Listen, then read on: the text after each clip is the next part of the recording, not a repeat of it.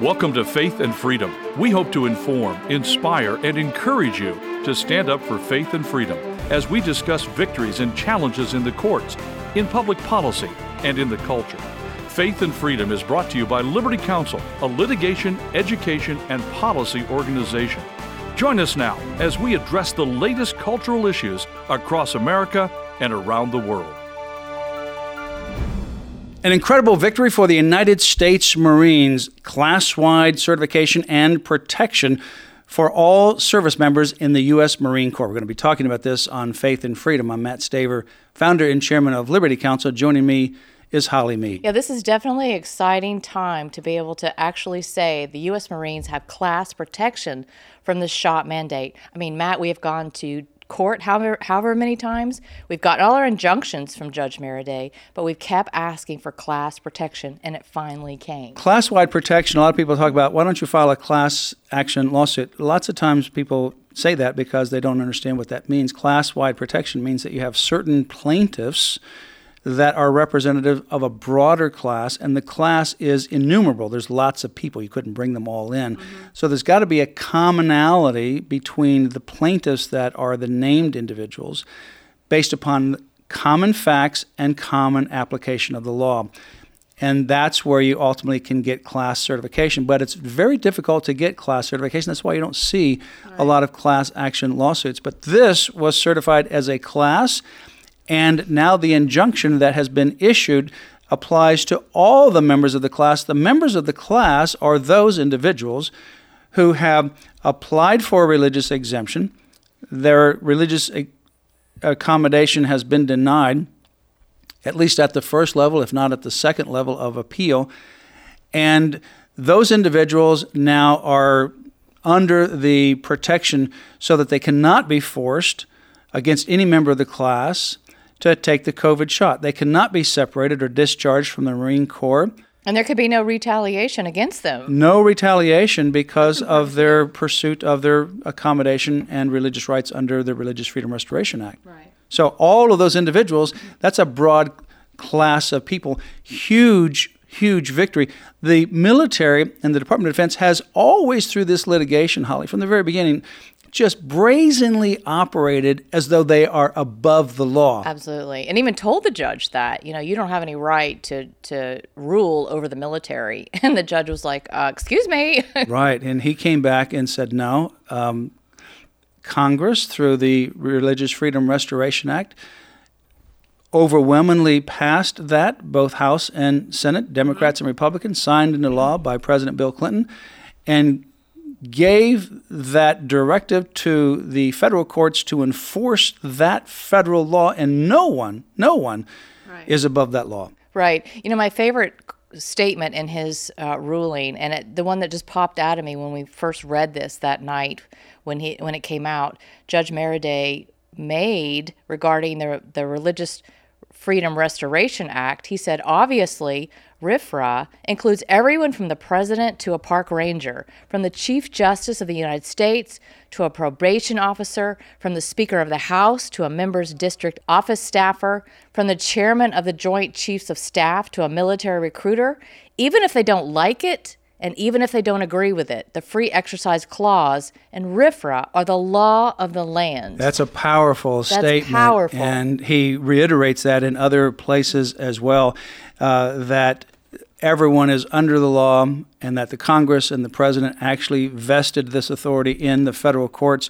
Obviously, the federal courts don't run the military, certainly not. He doesn't pretend to say that. But there's in no fact, exception. He says the opposite. And he says, but if you violate the Free Exercise Clause and if you violate the Religious Freedom Restoration Act, the forum to adjudicate those claims is here in the federal courts, and the federal court will not shirk its duty or run from its obligation, and you must follow that law. And there's no exception for the religious freedom, especially those in the military who have taken an oath to defend this country. Their religious freedom is just as important as anyone else's. On August the 3rd, we had a first lieutenant who is one of our plaintiffs in the case of the United States Marines. He was given 48 hours notice to vacate, move out of the military and out of his military housing with his wife and 2 children in Camp Pendleton He had to leave by August the 5th. We filed a temporary restraining order They emergency. gave him 2 days notice, even though they already knew about it. And we did that on the afternoon of August the 4th. By the afternoon, at the end of the day, we got a TRO. We were back in court on August 10. On August 10,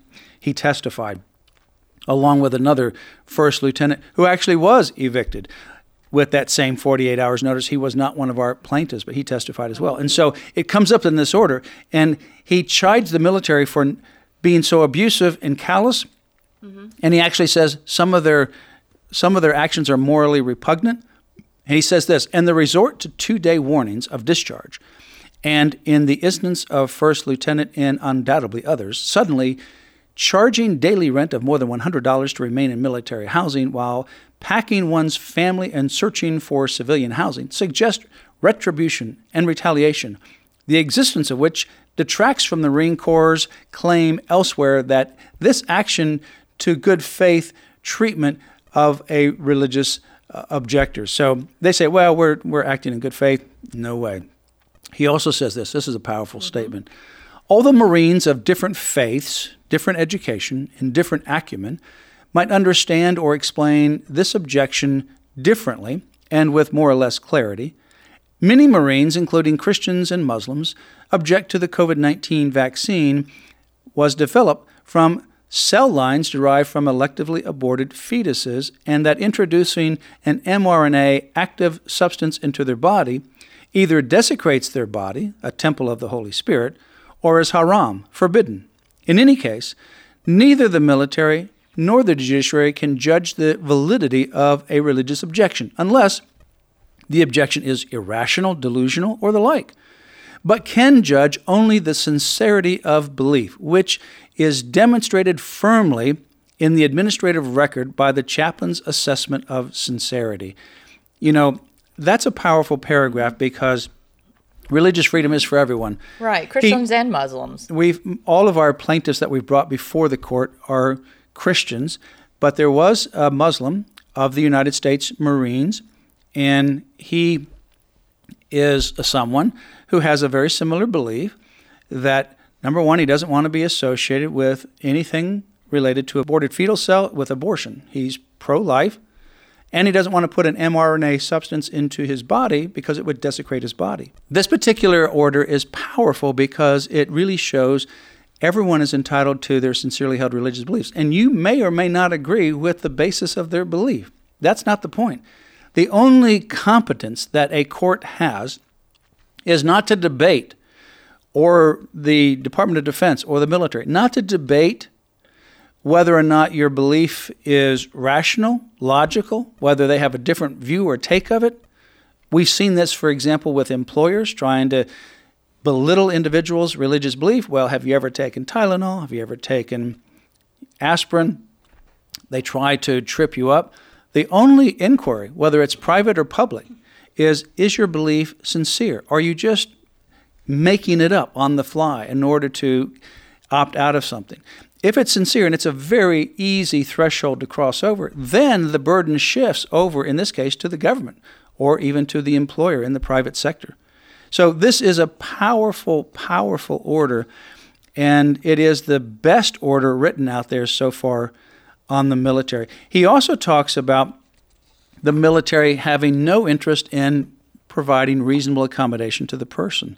He says, in other words, the efficacy of precautions other than vaccination is built into the record, and the Marine Corps undertakes no meaningful effort to disprove the suitability of these precautions. And the record reveals that the passage of time since the outbreak of COVID-19 has not deteriorated the efficacy of these alternative precautions.